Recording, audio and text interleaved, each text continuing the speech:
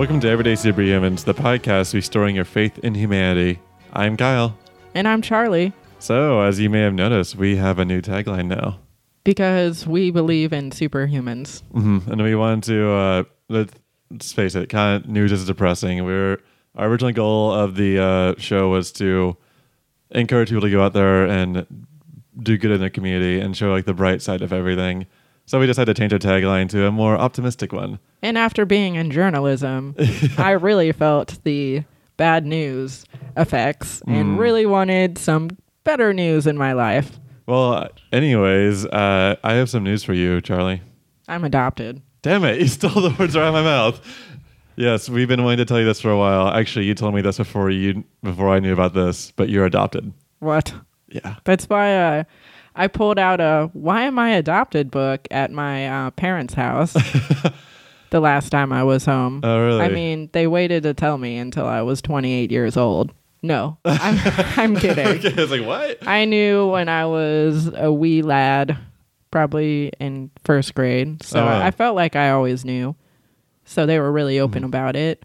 But there's a lot of people involved in adoption. I didn't even know that. And that's where this episode comes in. We speak to Adoption Knowledge Affiliates, aka AKA, which I like that.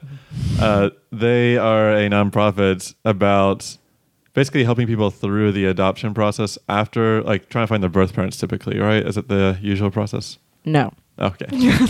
It's been about a month since we recorded this episode. No, I mean, they not only help that, they don't help to try and find the birth parents because that's not how they do. They're not an agency. They're a support method for maybe people that are trying to go through that process, and also for the birth families that are maybe looking for their children, basically, or the adopted family members to get through why their child would be looking for their birth family. So you were wrong. Okay, I was completely wrong. No, you were kind of right. Okay, that's partially there. It was a really interesting episode because I didn't know anything about adoption. You came in like with loads of stories about this. It's like how when we did the Austin Astronomical Society. Yeah. I knew like everything about it. No, I didn't know jack. And now it's the opposite. This time, I don't know about this topic, and Charlie was the beacon of knowledge for this. Also, not to mention our guests today, Jason and Jennifer. They were fantastic resources. They both are adoptive parents themselves, so they've been through this process. Jennifer, at least, is a lawyer, so she could navigate all the legalese in it. It was a really fascinating episode. I don't want to talk too much about it. But before we go on to the episode, though, just one small favor we'd like to request of you. Austin Chronicle is doing their Best of Austin Awards soon. And right now it's the prelim nomination rounds. If you could go to the link in the show notes, I'll throw it in there. You could go to the favorite podcast section of the Austin Chronicle and just type in Everyday Superhumans, and you could fill in whatever you want to fill into, like your favorite sports report, your favorite bars here in Austin. The list is huge. And then you can support your favorite nonprofits too in supporting our podcast because we give spotlight to those nonprofits, so it's a win-win situation for everybody. Well, this has been a really talkative intro. Let's cut the cheese. Cut the cheese. I was gonna say trim the fat. Did you fart? Let's cut to the chase and get straight to Jennifer and Jason of AKA. AKA. AKA. I know you've been around for 25 years, so if those been there the whole time. Really? Yes. Wait, what's very that? young. Way to show her age. Thanks a lot, man. No, actually, I mean, we're celebrating our 25th year this year, and our education meeting back in June, where all of our pioneers came back and we celebrated that 25th anniversary. But really kind of the story behind how it all began was some adopted individuals, Catherine Shelley, Jim Rockwall, and some adoptive parents just kind of got together and started really a support group for adopted persons. And it was just this one big support group for anyone affected by adoption. And what it grew from there was they wanted to educate the community. And so they started having individual support groups for adopted people, a support group for adoptive parents and prospective adoptive parents, and a support group for birth parents. And it was really to educate each other on their own perspectives and their own journey in adoption. And from there, it grew to hosting an annual conference for adoption professionals so that they can get their continuing education credit. And so having educational meetings once a month. So it was really grew organically from just a few people meeting. And hanging out to where we are today. That's a common theme we see in like a lot of nonprofits we speak to. Is like they just kind of got together because they believed in something, and it just got more popular as the years went on. And it's just like, well, we got to file as a 501c3 now. Right. And that's when it began.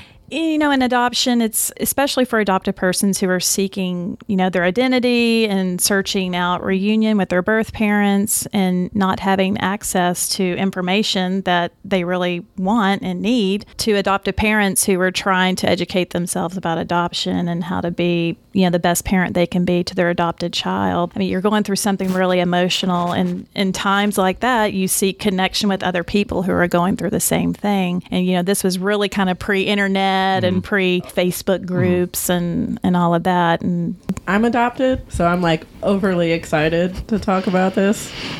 I was going to ask if either one of you were adopted or just adopters. We are adopters. Adopters. Like, we are adoptees. In that category. So we got 2 adopters, 1 adoptee. Then we need a birth mom. Yes, yes. Birth parents. Birth parents. Where are you at? One of the first things I did once I got the letter saying my birth mom's and birth dad's name, first thing that I did was I went on Facebook and checked to see what they look like. In like the modern day and age, you can do that, but before you wouldn't be able to do that. So with that, and if you don't mind sharing, I mean, how did you get their names? Was it an agency that provided it to you because they wanted contact? Or? Yeah, so it was through my adoption agency that my parents went through. They had an update in my file, and it was a letter from my birth mom, and it was so sweet. And I just had this urge to just connect with her and just say thank you, and just to tell her that I was okay. That's amazing. And I went through my adoption agency for the search and find process. So, and that took a long time. So it was kind of like ups and downs in that process. But all in all, yeah. Now we talk on a pretty regular basis, and she's come down to Austin, actually. Yeah, I met your mom, I met your birth mom before I met your actual, or your adopter mom. And I told them, okay, what's the proper term to use in this case? I can't say your raised mom, I don't know, just your mom, I guess. I don't know the proper term to use my in this mom. case. I know. Yeah. Well, labels. We love those labels, don't we? My mom is my adopted. So I met your birth like mom my mom, your adopted mom. like my parents. Yeah, that gets real confusing fast. Yeah, I mean, so you can see how it is. These are exactly the types of issues we address, especially in our support groups, because it's like, I don't know how to handle this, or adoptive parent who's saying, oh, now our daughter's seeking reunion with her birth family, and I don't know how to be supportive of that because I'm not supportive, or and it's really the other adoptive parents kind of bringing that parent along, like it's going to be okay. You need to support that journey. And also for the adopted person who's like, I'm about to meet with my birth mom and I don't know what to do or what to say, or maybe I don't want to.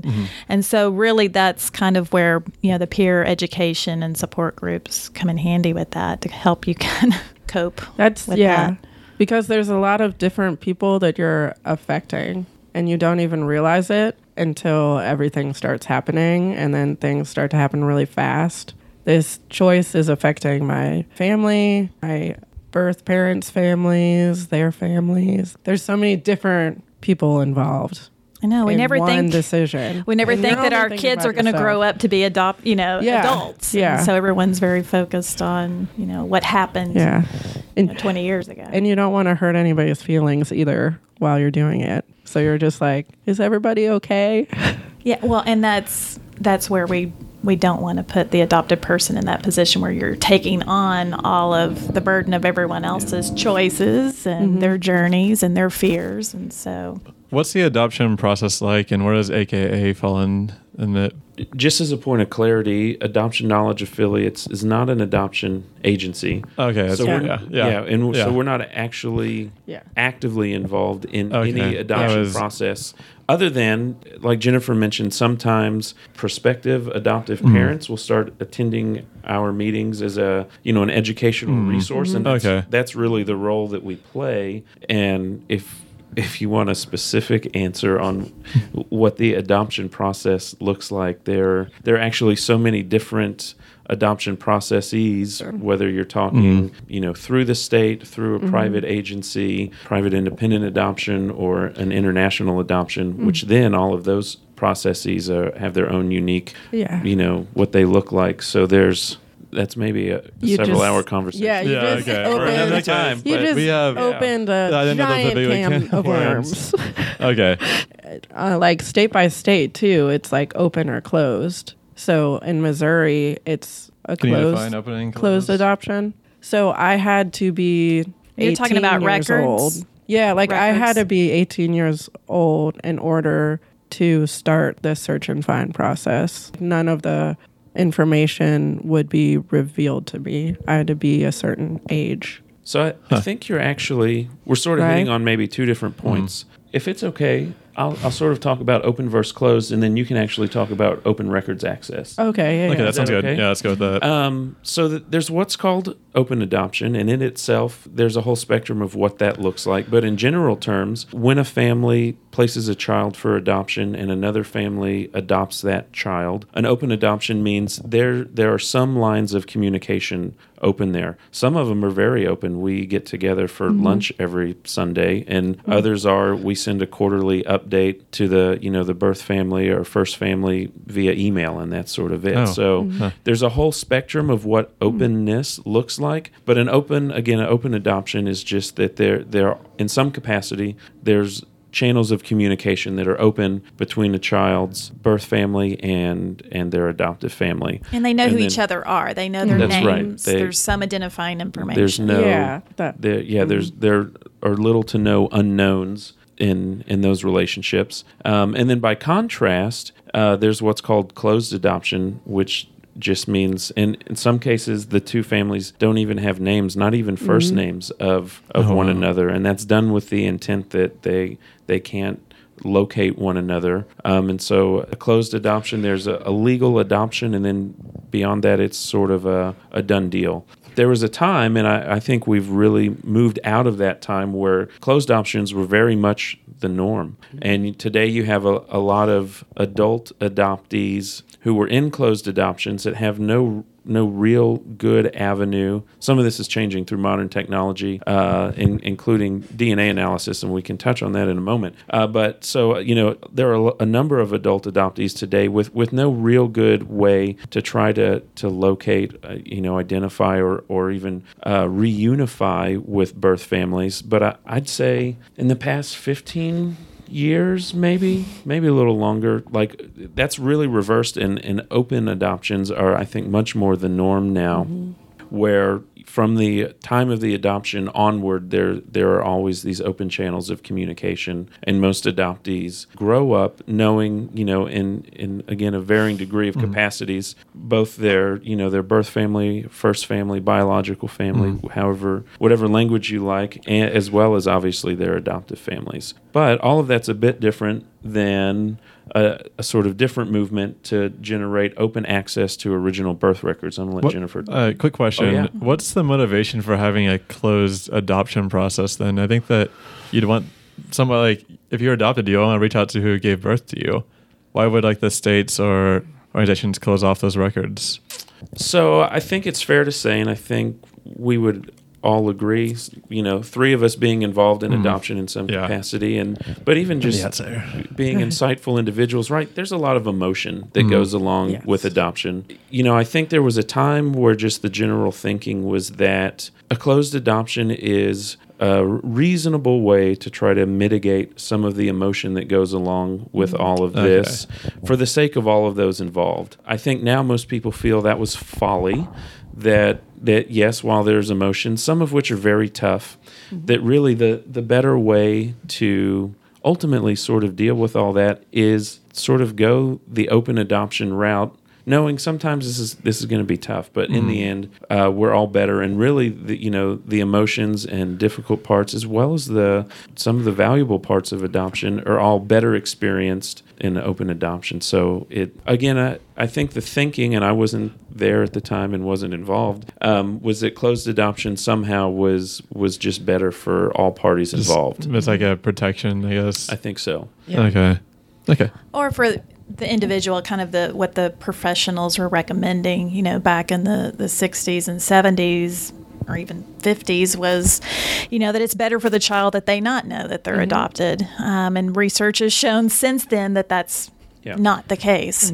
And sometimes today, with closed adoptions, if a birth parent really, really, really, really wants it to be closed for emotional reasons, they may request that it be closed. But usually you'll see those types of adoptions open up later. It may be just, that birth parent didn't have the resources that he or she needed to really cope with breaking. They fear they're going to bond with the child and then not be able to place that child for adoption. So there's all kinds of different reasons, but luckily we're at a stage today where openness is really advocated for, and most adoption agencies, and of course with organizations like ours that are educating the community more and more. Yeah, and I definitely need this education right now because I'm so ignorant about adoption. I just know about what you went through. That's all I know. Yeah, there's really kind of a push to open, the closed records. So back in the 70s, records were closed, birth records mainly, and adoption records, so that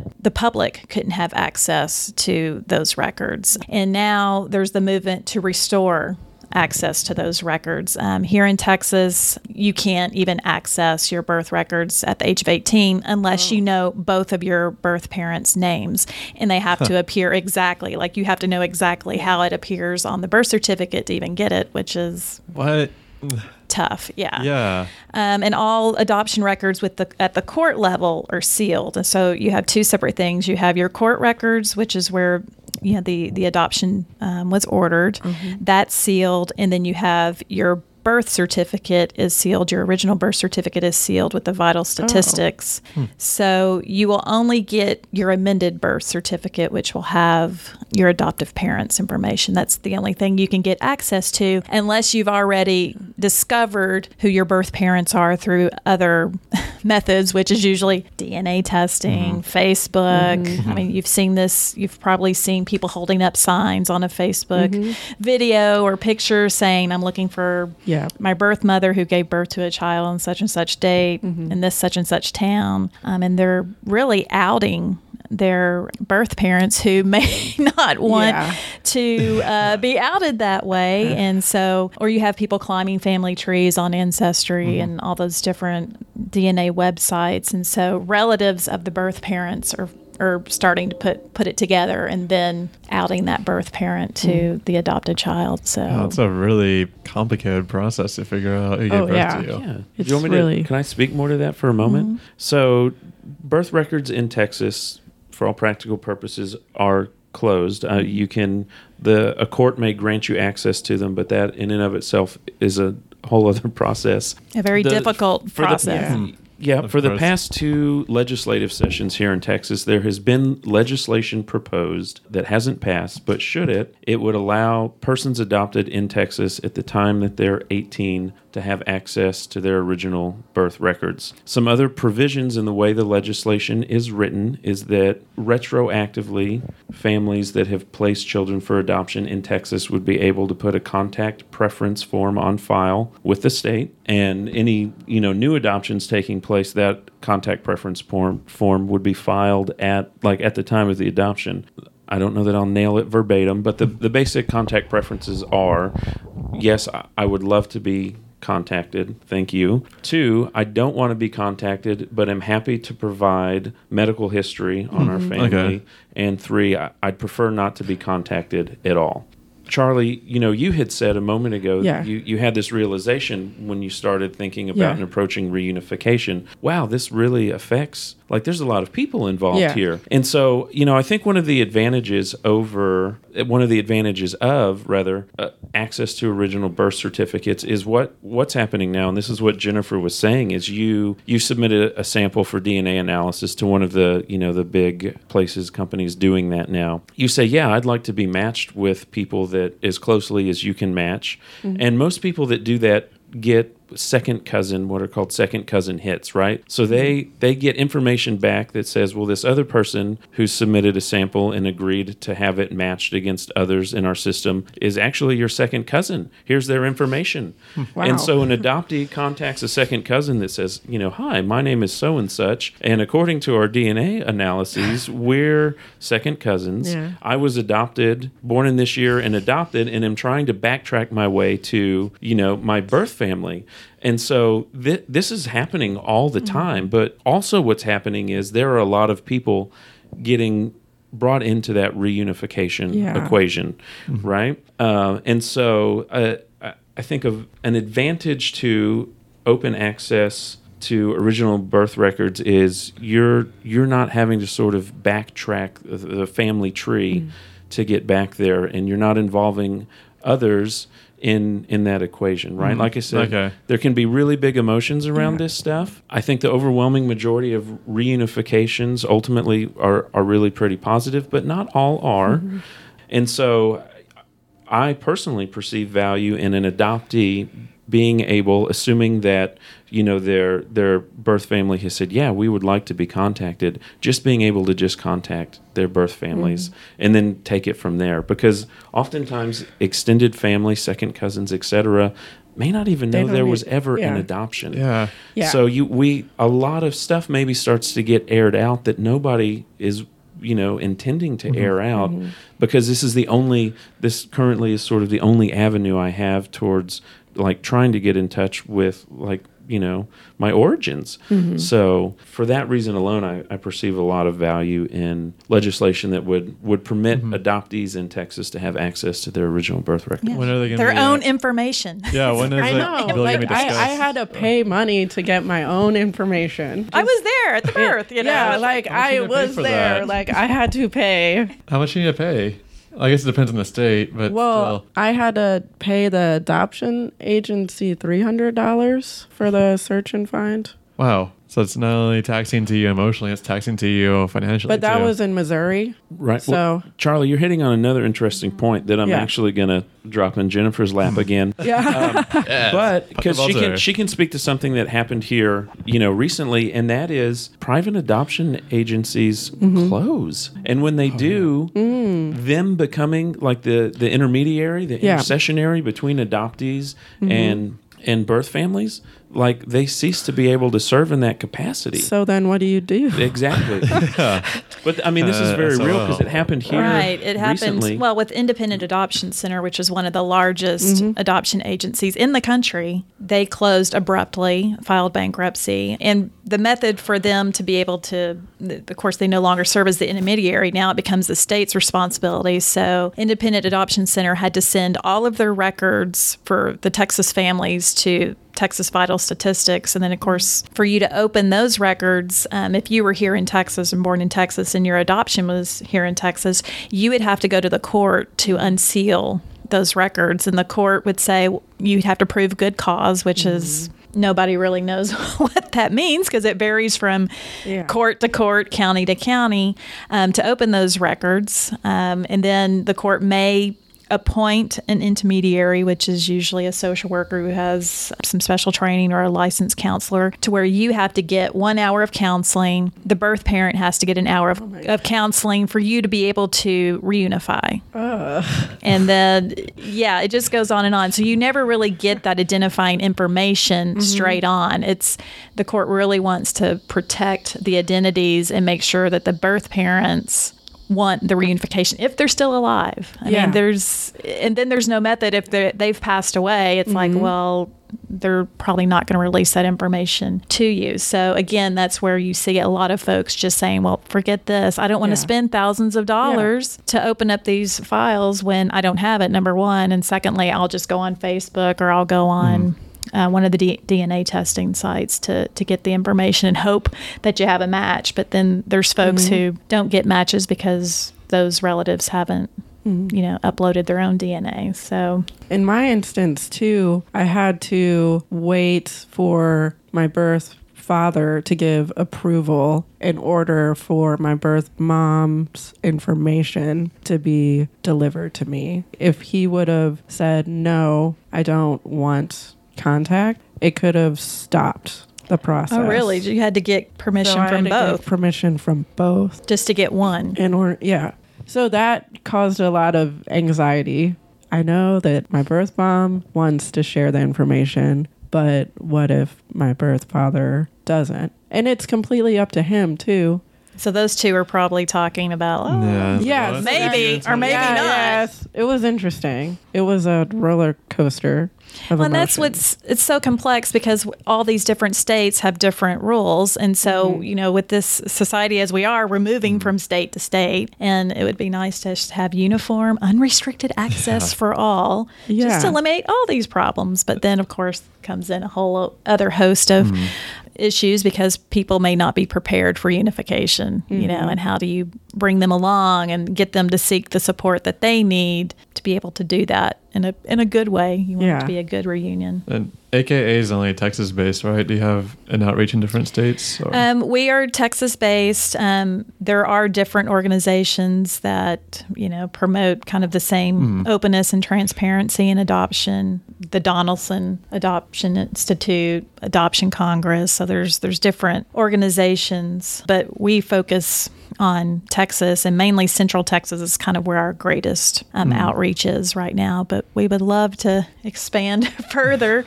But we're a volunteer-run organization, so we can reach as far as our volunteers are available to reach. Well, just hope they move to a different state and say, can you set up shop there? Somebody goes to Colorado. I was like, hey, set up shop there, AKA Colorado. It's a great vision, for us to be able to move forward. That would be great. One thing I forgot to ask at the beginning is, how did you two get involved with AKA? Since you said that you've been there since the beginning, pretty much. No, I sorry. was just making a joke. I was like, maybe she was like a teenager starting the stuff. Like, maybe we were you don't know. about AKA's origins and the adoptees that first got together, sort of started hanging out around a commonality and a common cause. And so I'm asking for clarity here because I may be a bit fuzzy on my AKA history. But even then, 25 years ago, birth certificate access was part of what they came together around. Isn't that correct? Right. So just about every legislative session, there's been some sort of bill introduced to open up the records. And so AKA has been a part of that, advocacy for that, and also just educating the community about that. But as far as how I got involved, I've been on the board. This is my third year and my first year as president. I adopted my daughter in 2012 and panicked because I didn't know what to. I mean, I've been in the adoption professional. Yeah, I'm an attorney, and so I've done a lot of adoptions. But when I became a parent, and the judge, I don't know, it was just something kind of about that day. It was very sobering, where he was just like, "You have a duty to this child to do what's in her best interest," and I just took that to heart. It was like I need to educate myself about what it is to be an adoptive parent, what my child needs from me to support her journey. And so I went to an AKA meeting and just automatically was like, okay, this is a place where I can raise my hand. I can ask some really heart-wrenching questions that hopefully someone will help get an answer to. And then I just became more involved after that. And it's really offered to me a whole new perspective from the adopted person's perspective, just saying, okay, my daughter's going to be asking me these types of questions, and I need to be prepared with some sort of answer to help her get the answers she needs. And so I've been very grateful to AKA and all the members for that. Jason? Yeah, I got involved. So a number of years ago, it's weird because I'm like timelining things according to legislative sessions. So not this past legislative session, but right after the closing of the one prior, I had found out about the open birth certificate access legislation, found out it had been narrowly defeated, was curious about that, and so somehow networked my way to another Adoption Knowledge Affiliates board member who had been really involved in that, and just called her because I just wanted some more information. I think that was the beginning of a friendship, working relationship, and so not quite a year ago now, it was time for the board to sort of change up. They were looking for some people to fill positions on the board, and she approached me and said, would you consider being involved with the board of AKA? And so I said, sure. I'd been to a couple meetings at that point, and one of the things I really like, AKA in a lot of ways seems unique in that I think its main mission maybe is to really be sort of a unique,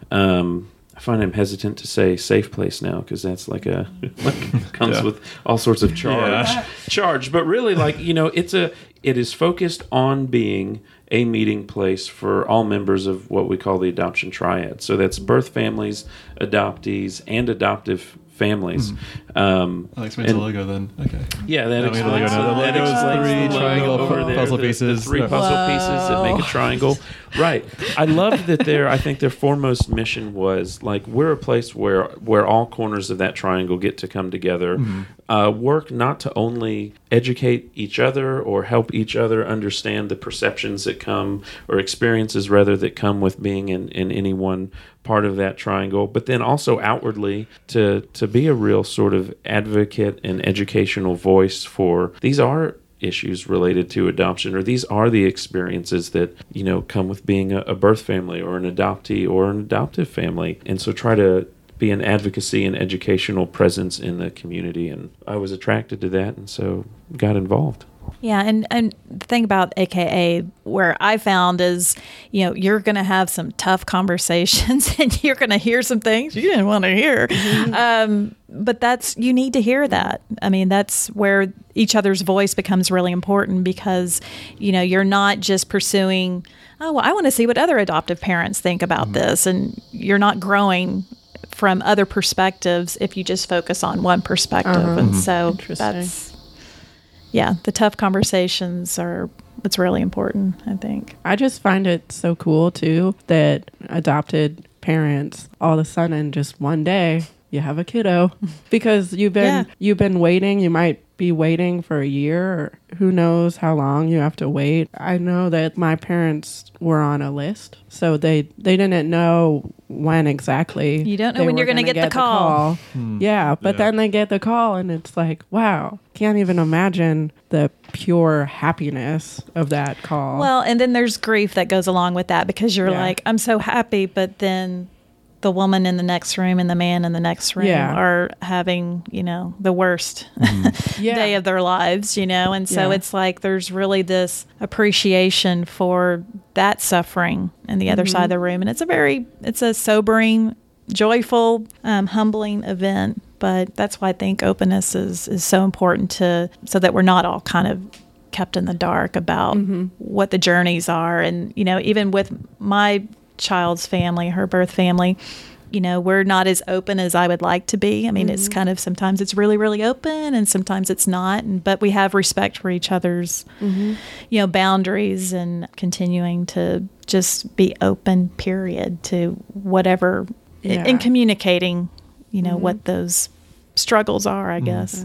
Back then, when my birth mom had me, you could be in the hospital for a longer amount of time after your pregnancy, but now it's like, okay, boom, you're out. Yeah, that's, it's like released within 24 hours, So, oh, wow. But she said she was thankful for that time with me, because she just wanted to hold me as long as she could. So that was when I heard that, I was like, oh my gosh. That's really touching. It's just been really cool to be a part of all that triangle, to see from all the different sides. Now I know the experience that everyone had to go through, but it also is a lot more emotions from it, because you realize what your parents had to go through, what your birth family had to go through. Well, you guys are both awesome. Yeah, I mean, you have to put a face to the experience, Yeah. and just be like, oh, happy the child was delivered and it's in my arms. It's like, no, there's a whole journey that just happened. Yeah.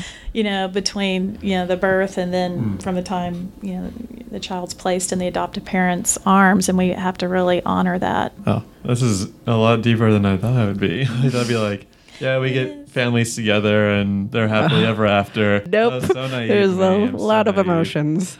Do you have any stories you want to share? That any happy success stories that happened with an AKA that I think that might be notable for the podcast? Oh, wow, they happen all the time. Yeah, it's but there's a lot to talk about. And there's a lot of sad stuff too. I mean, especially from the adoptees who, they're in their 70s now, or and they didn't have any information about their birth family until they're in their 70s. That sounds really man. hard to deal with. Yeah, and so that's why your heart just goes out to those folks who are struggling to know who they are. Mm-hmm. To get their birth certificates, to reunite with their birth families.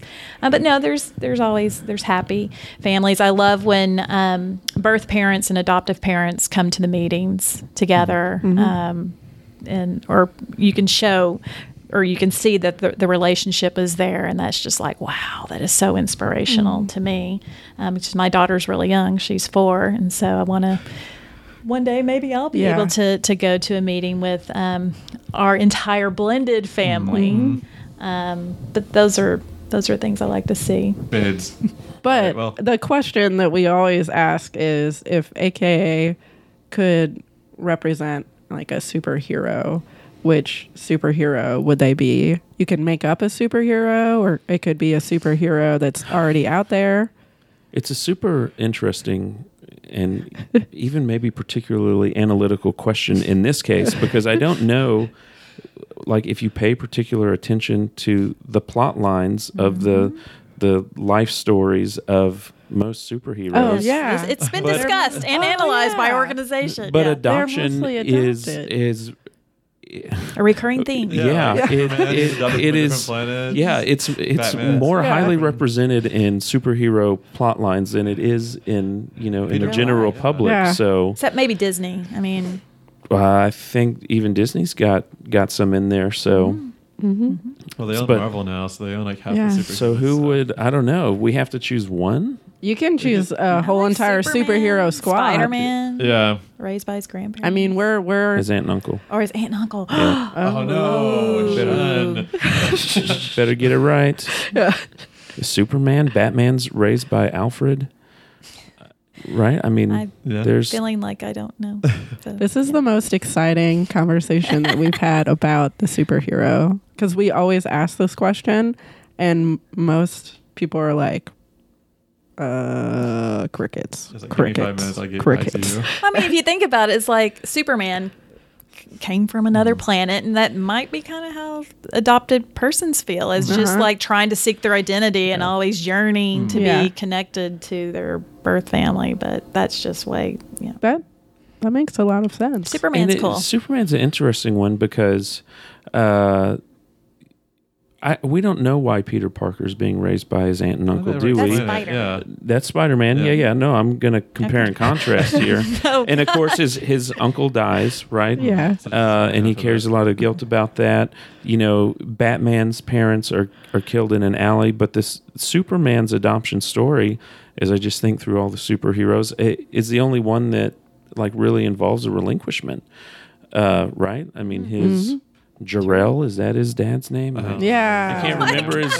No, his actually, mom's I name, think so, but- because I used to watch Smallville all the Yeah. time, Okay. and I think it was Right, like but Jor-El like or something. Kryptonite's on the verge of, or Krypton rather, Yeah. is on the verge of completely imploding, and they make a relinquishment decision, Yeah. and in that storyline, I think most arguably because they feel it's in the best interest of, Superman, Kal-El, and Oh, so that's like there are a lot This is of really great. interesting parallels, right, in that superhero story and sort of what we talk about at AKA. So maybe we would have to go with Superman. Yeah, that's a good choice. This is really Maybe great. we need a new mascot now.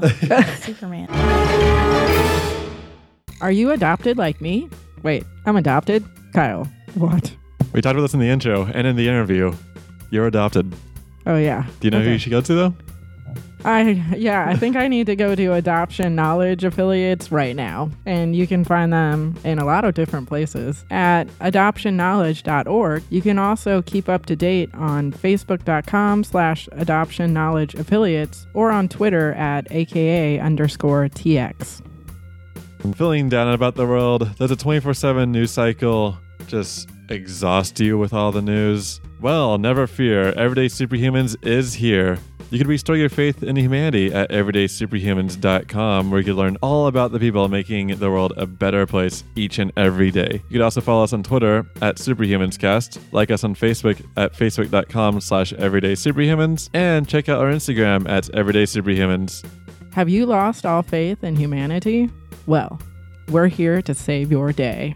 But make sure to rate and subscribe to Everyday Superhumans on iTunes, Stitcher, Podcast Addict, or whatever you get your podcasts. And if you're feeling really generous, be sure to donate to our Patreon page at patreon.com/everydaysuperhumans. And remember, not every hero has to fly, so grab your cape and let's go.